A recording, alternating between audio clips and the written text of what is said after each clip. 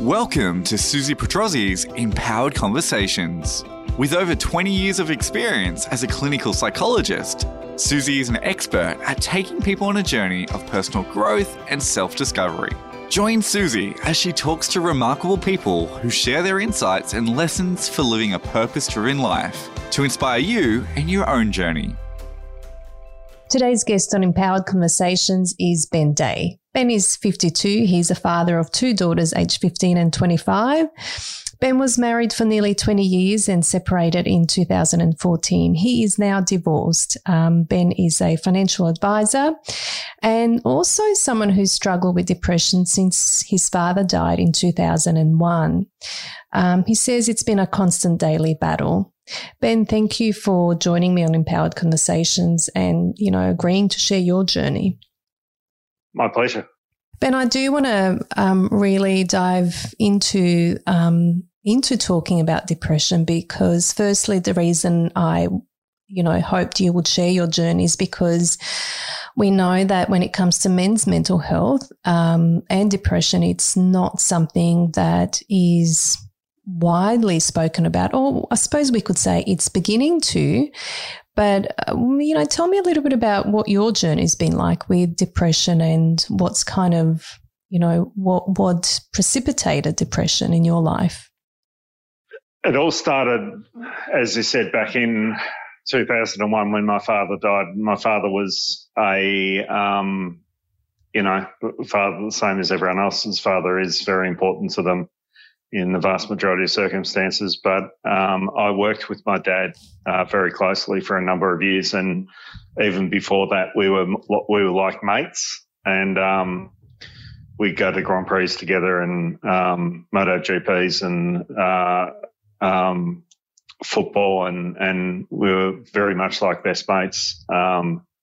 And he got cancer and became very, very ill. And this is a man who'd never been sick in his life. And at the age of 69, got cancer and was dead by 71. And it had a massive impact on me, and especially when he died, it left a big hole in my life, and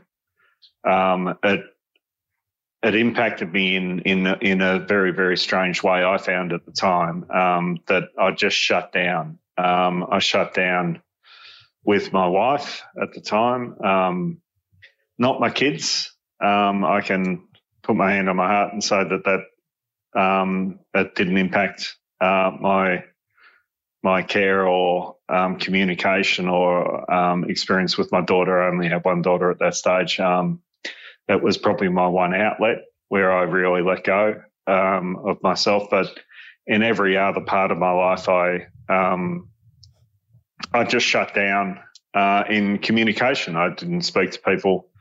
And I was even speaking to a woman who I'm very good friends with now, who I work with, who met me during that period, and she said that she didn't like me at all when she met me. And now knowing what she knows about me, she said that I was a completely different person to the person that I am today, and that probably went on for about 4 years, and that I just struggled in a massive way to deal with my father's death, and I got some counselling help, which helped me out the other end of it, and it probably never really went away, but I certainly got better from the counselling that I got at that stage.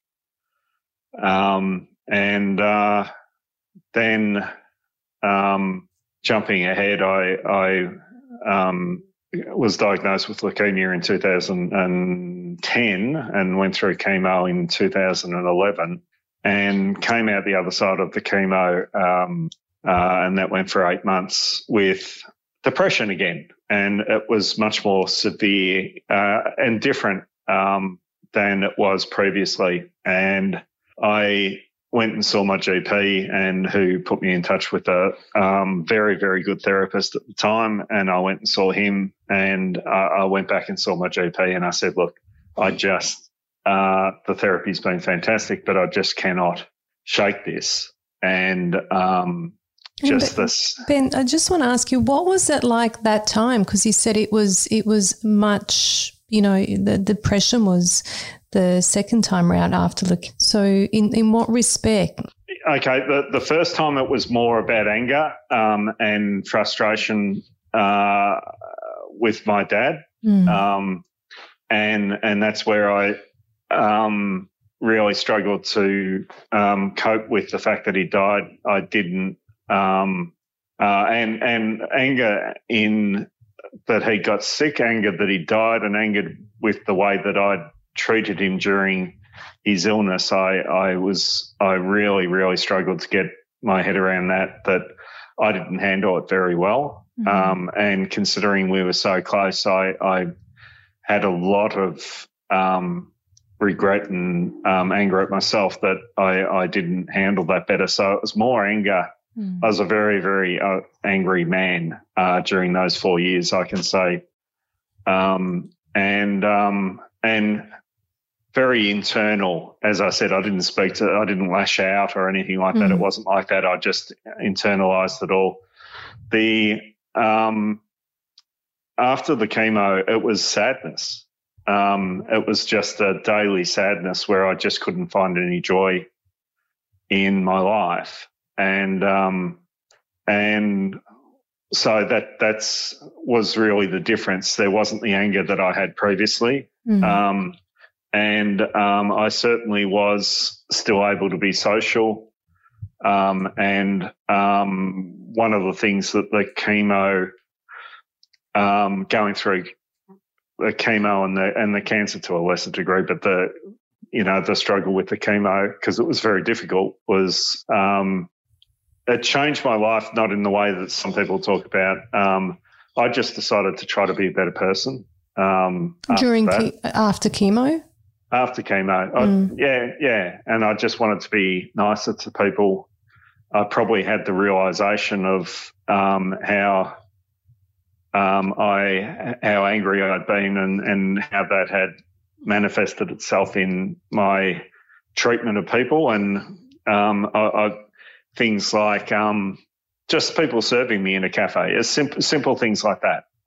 That I wouldn't smile at them, I wouldn't thank them, and I decided that wasn't a great way to go through life, being so rude, and so I decided to change my life in that way. But I just had this nagging sadness that I just couldn't shake. But yeah, I just each day was a struggle to find any joy, and probably people around me, compared to my the previous way I was, wouldn't have known it at all, because I was making an effort to be much more gregarious, I suppose, in polite and open to people than I had been before. But yeah, just really struggled with finding joy in my life. So as you're going through this difficult time, particularly the second time and experiencing depression, what you're saying is there was sadness to it. You tried to you made a decision to be a better person, but despite that, it was so hard. It was just hard. It was a struggle to get, I imagine, to get out of bed each day and to get on with the day. But did people know, did close people in your life know how hard it was for you? No, not at all. And during that time, I didn't speak to anyone about it at all, other than the psychologist that I was seeing and my GP. Obviously through the cancer and chemo, I'd been seeing my GP a lot. And why not, Ben? Why? What? Like for you, what stopped you? That's an easy one to answer. I didn't understand it. It wasn't any more complicated than that. It wasn't that I didn't want to speak to people. It wasn't that I was being sheltering myself, or I just didn't understand. I, to be honest, would have had no idea how to start a conversation as to what was going on in my head, because I just didn't get it. I actually was in a good place. I had fully recovered from the leukemia, gone into full remission. I was feeling physically as good as I'd felt for probably 10 years. And financially, everything was fine.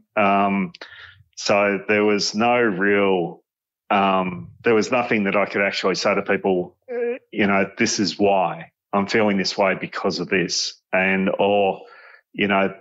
So it wasn't anything more complicated than that. And that was the real reason why I eventually went back to my GP and said, the therapist is fantastic, and he was, but I need more. And he'd actually been pushing me previously to get onto some medication, and I'd been resisting it. And finally I said, yeah, okay. And the turnaround, once I was on the medication, I only went on it for 12 months. But the turnaround was dramatic in my whole outlook on life. Virtually as soon as I went on the medication, it was quite startling. And I was able to get the way I always described it, going on the medication, is it reset my brain.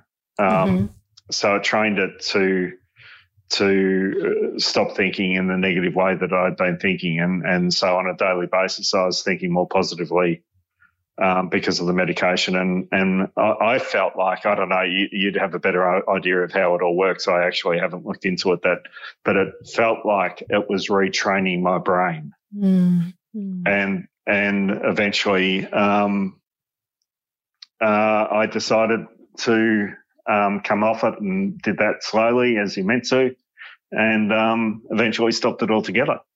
And then at what point were you able to talk about what you were going through with others, like particularly your family at that time? I don't think I ever did. I don't think I have to this day.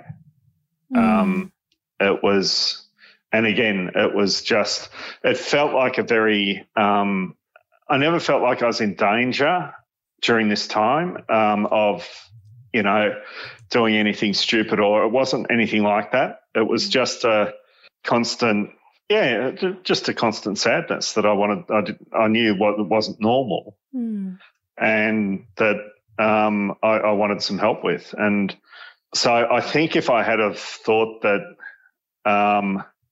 if my behaviour had been different, or if I had have thought that I was losing control in some way, or putting myself in some sort of risk of doing something stupid, I may have reached out, but I didn't. And just for that reason, and again, I honest to God had no idea how to actually talk to anyone about it. And even thinking back about talking to the psychologist, they were very general conversations, and as I said, he was extremely good at what he did, but very general conversations, and not really, there wasn't anything specific about it. I think that's what was the most frustrating part about it as well. It's, I just was sitting there going, I don't understand why I feel this way. I actually shouldn't.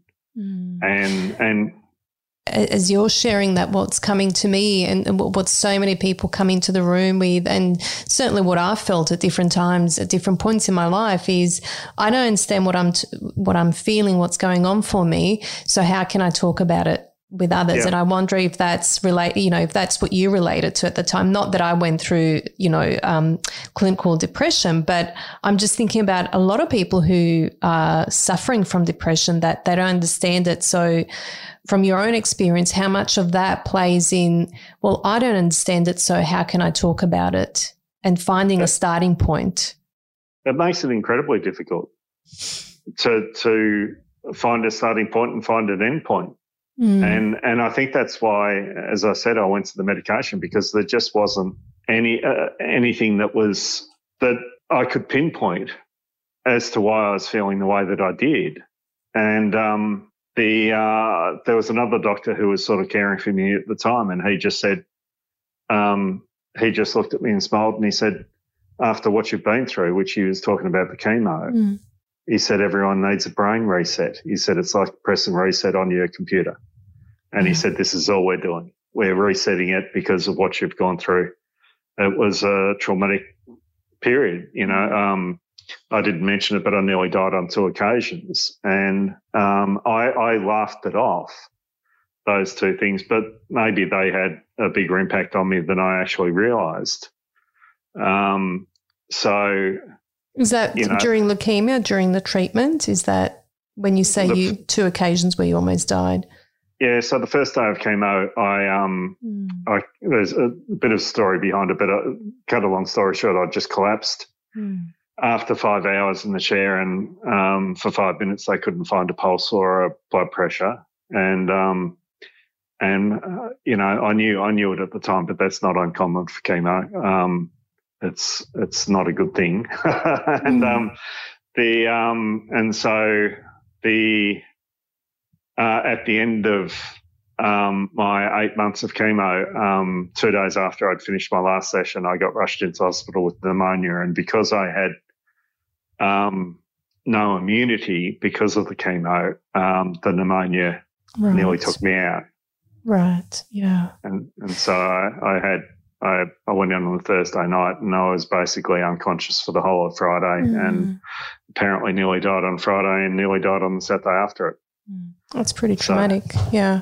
You know, it's interesting. I just wonder how many stories are there out there of people who, and again, I see this in my rooms all the time, who say, I don't know why I feel the way I do. I shouldn't be feeling this way. When you think about, and you've met a lot of men, you know, over the years who've struggled with depression, I imagine, and considering your own journey as well, what's the hardest thing about this? Like going, you know, suffering from depression and trying to navigate your way through that. What's the hardest thing about it, especially being a man? I think there's a couple of things. I think finding people that you trust enough to confide in, and I think it's incredibly important to be able to have someone, and I was lucky enough to have one of my favourite people in the world, who's my brother, who this is the 3rd time I went through it that I haven't spoken about yet, but he spoke to me on a regular basis to make sure I was okay. And I've also got a best mate who he has been through similar experiences to me, and we talk regularly and always have. We've been friends for 40 years, and I trust them absolutely, totally, and I can tell them anything. And it's one of the things I value most in friendship, partnerships, or whatever it happens to be, is not to be judged. And I think it's difficult to say because it's not right, but there's a lot of shame for men to, and I know it shouldn't be, but there is going through this. And so speaking to people, even speaking to a doctor about how you're feeling, and especially when you don't understand how you are feeling, you just know that you're not right. One of the benefits that I've had from, if you can call it that, from struggling with mental health is that I recognise it now, and I worry for, especially after what we've gone through over the last 18 months with COVID and everything like that, the amount of people who are struggling with mental health, who have never struggled with mental health before and don't actually understand why they're feeling the way they're feeling, and don't understand that they are actually suffering from depression or anxiety or whatever it happens to be. And so the reason that I was able to click into it fairly quickly after my chemo and go and seek help was because I'd been through it before. And Right. I knew that after my dad died, I wasn't right. And so when I felt, even though it was different, I just knew I wasn't right. So I was able to go and seek help immediately. But I think there's one of the greatest difficulties, and I'm a lot freer in speaking about it now than I was back in the day, is, you know, I'm 6'2" and 105 kgs, and I've been the support person for a lot of people, especially my family. And to be weak in my mind is really, really hard for me to take, and I don't like it. And until this third bout of it, I've been really reluctant to talk about it because I felt weak and not like a man, not like I should be. And it's one of the things that I've overcome I've come full circle with that and understood it's, you know, why would I be so comfortable talking about my struggles with leukemia but not my mental health? It's exactly the same thing. Yeah. It's an illness that you deal with. And but I think for men especially, it's first of all, as I said, having someone close enough to you that you trust enough to be able to talk to about issues and knowing that there is no judgment is a real big problem for a lot of men. And second of all, getting over that fact that, you know, I shouldn't be this way. I'm meant to be the rock of the family. I'm meant to be the rock of the work. I'm meant to be strong. I'm meant to be this. And here I am, I'm crying, you know, and I don't know why I'm crying. What's that about? You know, I think also for me, you know, my dad was probably the most gregarious, positive person you'd ever meet, and seemed to revel in any challenge that he was sent his way. In fact, I spoke to him one day and I actually asked him and said, how do you do it?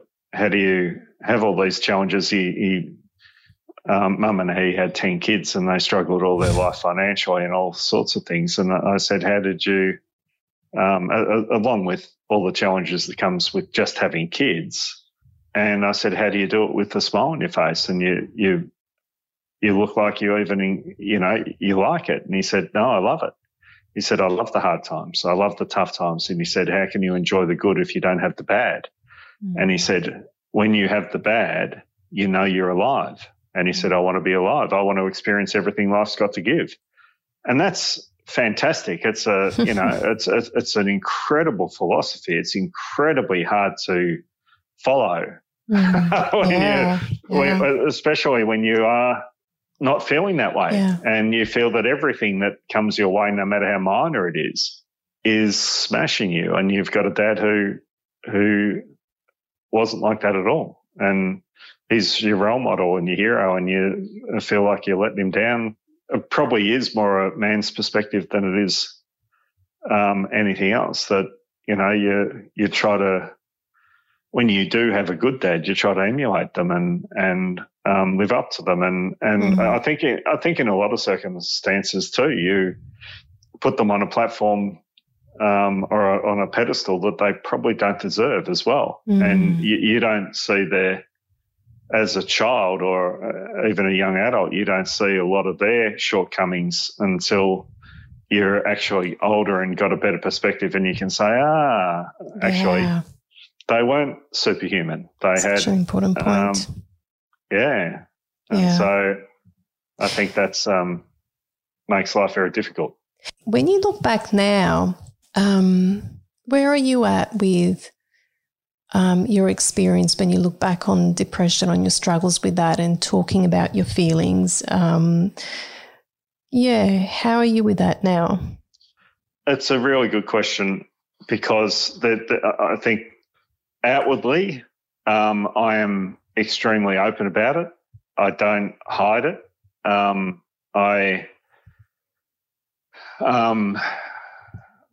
of my job is that I often find out that my clients are dealing with depression in one way or another, and I'm able to speak to them with empathy because I'll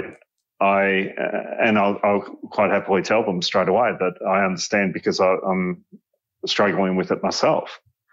And so, but after saying that, on a daily basis, I still go back to how can I be like this?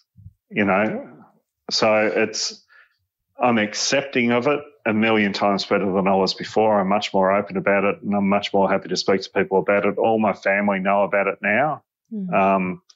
And they sort of had to because of the third time I went through it. There was a bit of an event so this will give you a bit of an idea.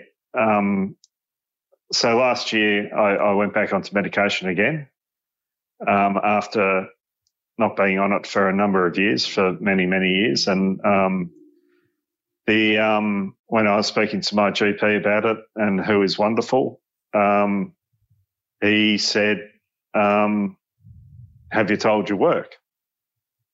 And I said, no, why would I tell them? And he said, because they need to know, mate. If you're struggling as much as you are, they need to understand that you're struggling. And I hadn't even considered that was something that was a good idea. Mm-hmm. That this is private. This is my struggle. It's got nothing to do with them. I didn't want to put that on them. And I was actually quite defensive at what he said. And, and this is personal. Mm. Why would I tell work? Then I sat and considered it for about a week because that's my nature, to think about things a little bit too much. But I sat and thought about it and rang both of the people I work with. I just explained what's going on, and they were incredibly grateful because they'd noticed that I'd changed, and they were aware that I was struggling. Like it wasn't, they hadn't said anything to me, but neither one of them were going, oh my God, I had no idea. Mm. And they supported me incredibly. And it was one of the best things that I did was actually just, and it was a bit of an eye opener for me to go, this is just not, and also that we're as a society doing ourselves a disservice by continually avoiding talking about it. Ben, just to follow on from that, like as an employer, and for someone who has been through depression, as an employer, what could they be doing differently? And especially when it comes to men, but also certainly anyone who's depressed. I think it's the same as exactly what we were talking about earlier. I think it's the same as we've got a woman at work who's going through cancer, and we go out of our way to understand what she's going through, and I've got treatment, and so okay, we can work around that, and we do this. And any other health condition, you fall down and break your leg, what does your employer do? Your employer goes, okay, what we can do is we understand you can't come into work, we'll set up a computer, or you need to take time off, you'll take time off, whatever it happens, whatever the health condition happens to be. Your employer will learn about it very quickly when you're taking time off and you're not getting the job done. And you explain, well, I've had gastro for 2 days. Okay, I understand that. I understand what gastro is. And so thanks very much for letting me know. Let us know when you're better. Whatever, these are things that employers deal with on a daily basis. Again, I talk about my dad a lot, and he used to say, if they don't know, they don't know. So how can you expect people to help you? How can you expect people to get involved in your life to make it easier for you? How can you expect them to support you when they've got no idea? And so I think a lot of it comes back down to the person, the individual themselves, actually letting them know. And to answer your question in a really long-winded way, I'm sorry, but I don't know that there's anything that the employer can do except listen to the employee and work with them for what they need. Because as you know better than anyone, everyone's different and everyone's mental health battles are different. And so having this is the way that we deal with this just isn't going to work for every single person. So I think the only thing that they can do is show kindness and consideration and understanding and work with the person and help them any way that they possibly can. And the thing that I want to add to that, Ben, and I'm sure that you can add to this too, is oftentimes colleagues or maybe bosses or maybe those that are not so aware of that, I don't know, maybe afraid to ask for fear of making the wrong assumption. But there's a way of just asking, we know about the Are You Okay Day? Like, what's the harm in asking, are you okay? Is everything okay? I've noticed a change. I mean, can you speak more on that? Like, I know it's such an obvious thing, but why isn't it done often enough if it's an obvious thing? I think you're 100% correct. And I think the massive step forward is, are you okay? Now, you ask me, are you okay? My answer is yes. And so what you followed up with is where it becomes very, very difficult for people to do, but I think very important. Are you okay? I've noticed there's been a change. And that's where people open up. Because are you okay is magnificent, and I would never, ever bag it because it's a huge step forward. But are you okay? What's going on? I've never been afraid to hit people between the eyes. I've really noticed that there's been why did you speak to that person that way? You work with someone and I noticed the way that you snapped at them and you've never done that before. What's going on? And you can actually be quite upfront, I believe, that this behaviour is not you. It's not that your behaviour, it's not saying, I'm chastising you for your behaviour. I understand that that's not the way you behave. So I'm really concerned. And I think that's the other thing. It's I'm really concerned about you. Have I got a right to be concerned? And people and then you're actually asking people to open up. And if they say, no, everything's fine. And then as an employer, you have a right to turn around and go, well, don't do that again. If everything's okay, don't speak to that person that way. That's not acceptable. Yeah. But if they turn around and say, well, actually, I'm really struggling at the moment and I find it very hard to get up every day and come into work and the slightest things are really setting me off. Okay, what are you doing about it? What can we do to help? What would you like us to do? Yeah. How can we, so I think it's a difficult one. You have to have you have to care and have some consideration about your employees, which we know a lot of people don't. And you also have to have a relationship with them for the fact that you, see. I saw a thing the other day where it said yelling at an employee for making a mistake doesn't fix the mistake. It only teaches them how to hide the next mistake. And it's similar to this sort of thing. If you're getting frustrated at an employee and you've never asked them, are they okay? You know, what's going on? Especially when it's different when it's just stock standard behaviour for them. And then you've got that's a different issue altogether. But when you see someone who's never been cruel in their life or their time working there, all of a sudden snapping at someone or being nasty or saying things out of turn, then it's, you know, I sit down and can we have a chat? I just want to make sure you're okay, because I've never seen this behaviour before, and it's a much nicer conversation than what the hell are you doing?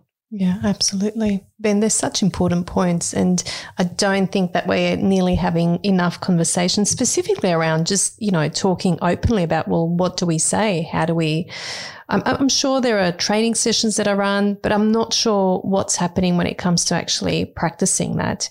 I wanted to come back to you in terms of where are you at with your journey, you know, with your own mental health, depression? What are you continuing to learn? What continues to be a struggle for you? Yeah. Last year I had probably my worst moment ever. I'm in Melbourne, and we were coming towards the end of the 4-month lockdown, and I actually sat down. I don't watch the news anymore, and I haven't done that for years because it just doesn't do anything for me. So I never watch the news, but I sat down to watch the press conference to find out what restrictions were being eased, because I hadn't seen my daughter, who lives in North East Victoria, for 4 months. And I was really looking forward to seeing her, and I believe that the press that was coming out the week before was indicating that there was going to be a relaxing of restrictions, which would mean that I could go and see her. Of course, the press conference happened, and that wasn't the case. And I completely lost my mind. I don't know how else to. I actually did reach out, which was I fought not to do, but I reached out to my family on Messenger, and I just sent a message to everyone on Messenger and said, but it wasn't a good message. It basically said, no one's to contact me and no one's to talk to me about lockdowns. I will not be talking about it again. Was that your way of reaching out? 100% it was. 100% it was. And they recognised that one of my sisters, I was sitting watching TV and the TV was turned off. So that's the state I was in. And I was watching TV with nothing on it and fuming and thinking probably the worst thoughts that I've ever thought in my life. And I got a call from my sister, and I wasn't going to take it, but I did, because she gets angry at me if I don't answer her phone calls. And so I took it, and she said, open the gates. And she'd just driven over. And so she spent the night with me, and you know, there was a lot of – it was, you know, I'd just keep bursting into tears, and for the fact that I still couldn't see my daughter.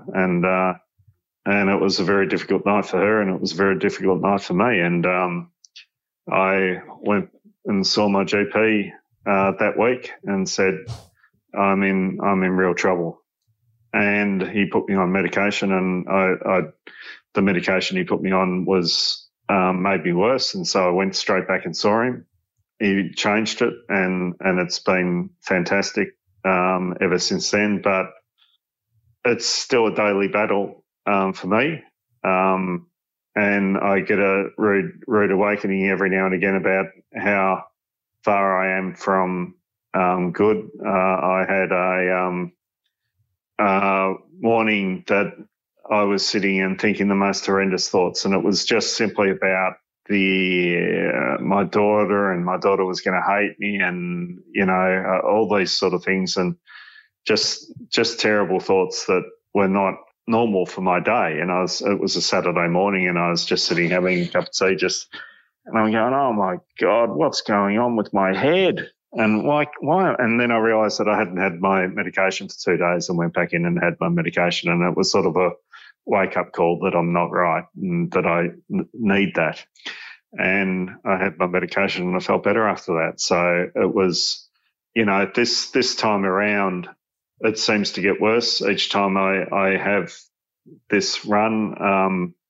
This time around has been much worse than the previous ones.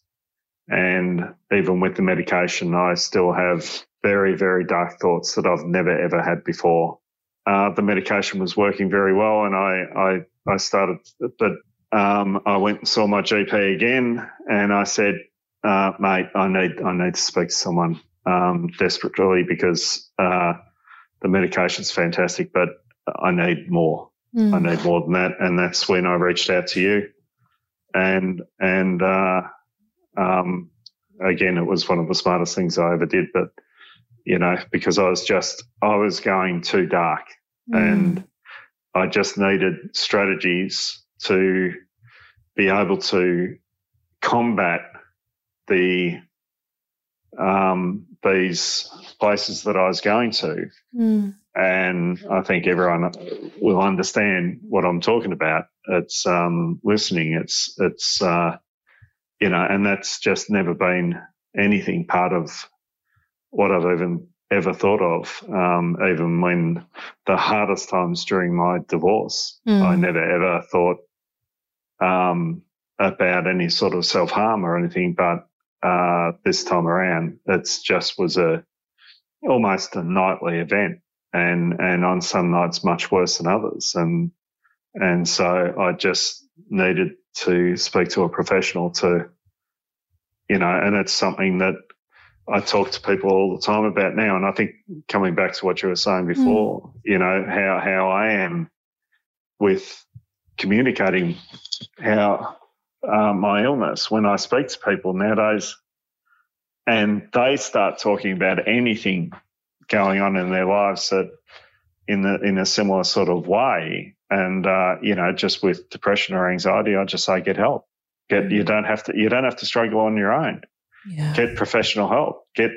And if your doctor says you require, this is my professional advice to everyone, with a big disclaimer, I'm not a professional. But if your doctor says you need medication, don't be stupid like me and fight going on medication, because it turned my life around. And speak to a professional psychologist, because they the difference it makes is dramatic, and it can't be. And it's similar to what I keep saying to people when I talk to them about it, and like I said, I'm very open about it now. It's like anything else. There's another side to it, Susie. Men are idiots, and I've said this all my life, that women are so much smarter than men, because when a woman's unwell, they go to the doctor. Men don't. It's actually, in my industry, it's actually a fact, and it's how they rate insurance policies for life insurance and other things. They rate life insurance is more expensive for men than it is for women, and it's because men don't go to the doctor and they die. Women do, and they recover. But disability cover is more expensive for women because they go to the doctor. Right. And so it's not even me making it up. I've been aware of this for a long, long time. And the problem is that men will fight tooth and nail, whereas women are much more likely to go, actually, I need help and I don't need to feel like this. But what I've found through my illnesses over the years, and I'm talking about leukemia and the things that come after it, like pneumonia, you don't have to suffer with it. Yeah. I had just as simple things like I had problem with my gallbladder and I avoided having an operation for 12 months and went through 12 months of misery. And finally I had a major attack and the doctor said, "You've got to have your gallbladder out." And I said, "Yeah, no worries." Had it out, and as soon as I had it out, I felt a million times better. And I thought, what an idiot I am to have not have done that straight away. And it's typical of what men do, but they shouldn't. And so what I say to people is you don't have to suffer with this. Yeah, it's so important, isn't it, Ben, to really emphasise that, whatever that is. It's the same as any other illness. Yeah. You don't, that they can treat. You don't have to suffer with it and, get it treated and move on. But Ben, I've got a question. I'm just aware of our time, so we're going to have to finish up. But I want to ask this question. Given the number of episodes of depression you've gone through, what you've been through each time, now at this point in your life, when you reflect back, what do you continue to learn about yourself, having gone through what you've gone through? I learned that I'm not Superman, that I'm a human being, and I give myself a lot more consideration than I used to. I'm kinder on myself than I used to be. I accept my frailties more than I would ever have before, and I'm constantly aware of the changes in the way that I feel, and I actually accept it a lot better than I used to, and I understand that it's okay. It's okay.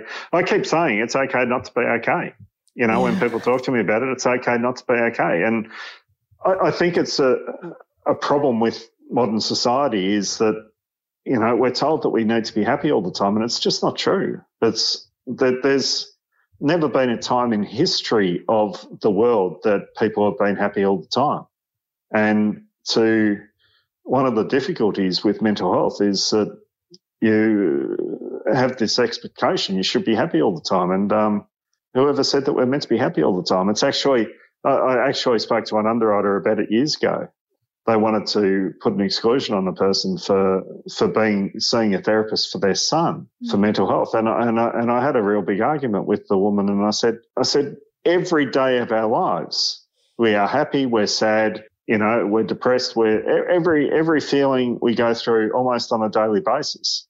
And every one of them is normal. That is so true, and that is so important to mention. Yeah. And I wonder how much of our life is about really learning to accept that happiness is futile, but acceptance of maybe not feeling happy, and exactly what you're saying is more around, what we're having to learn and accept about ourselves.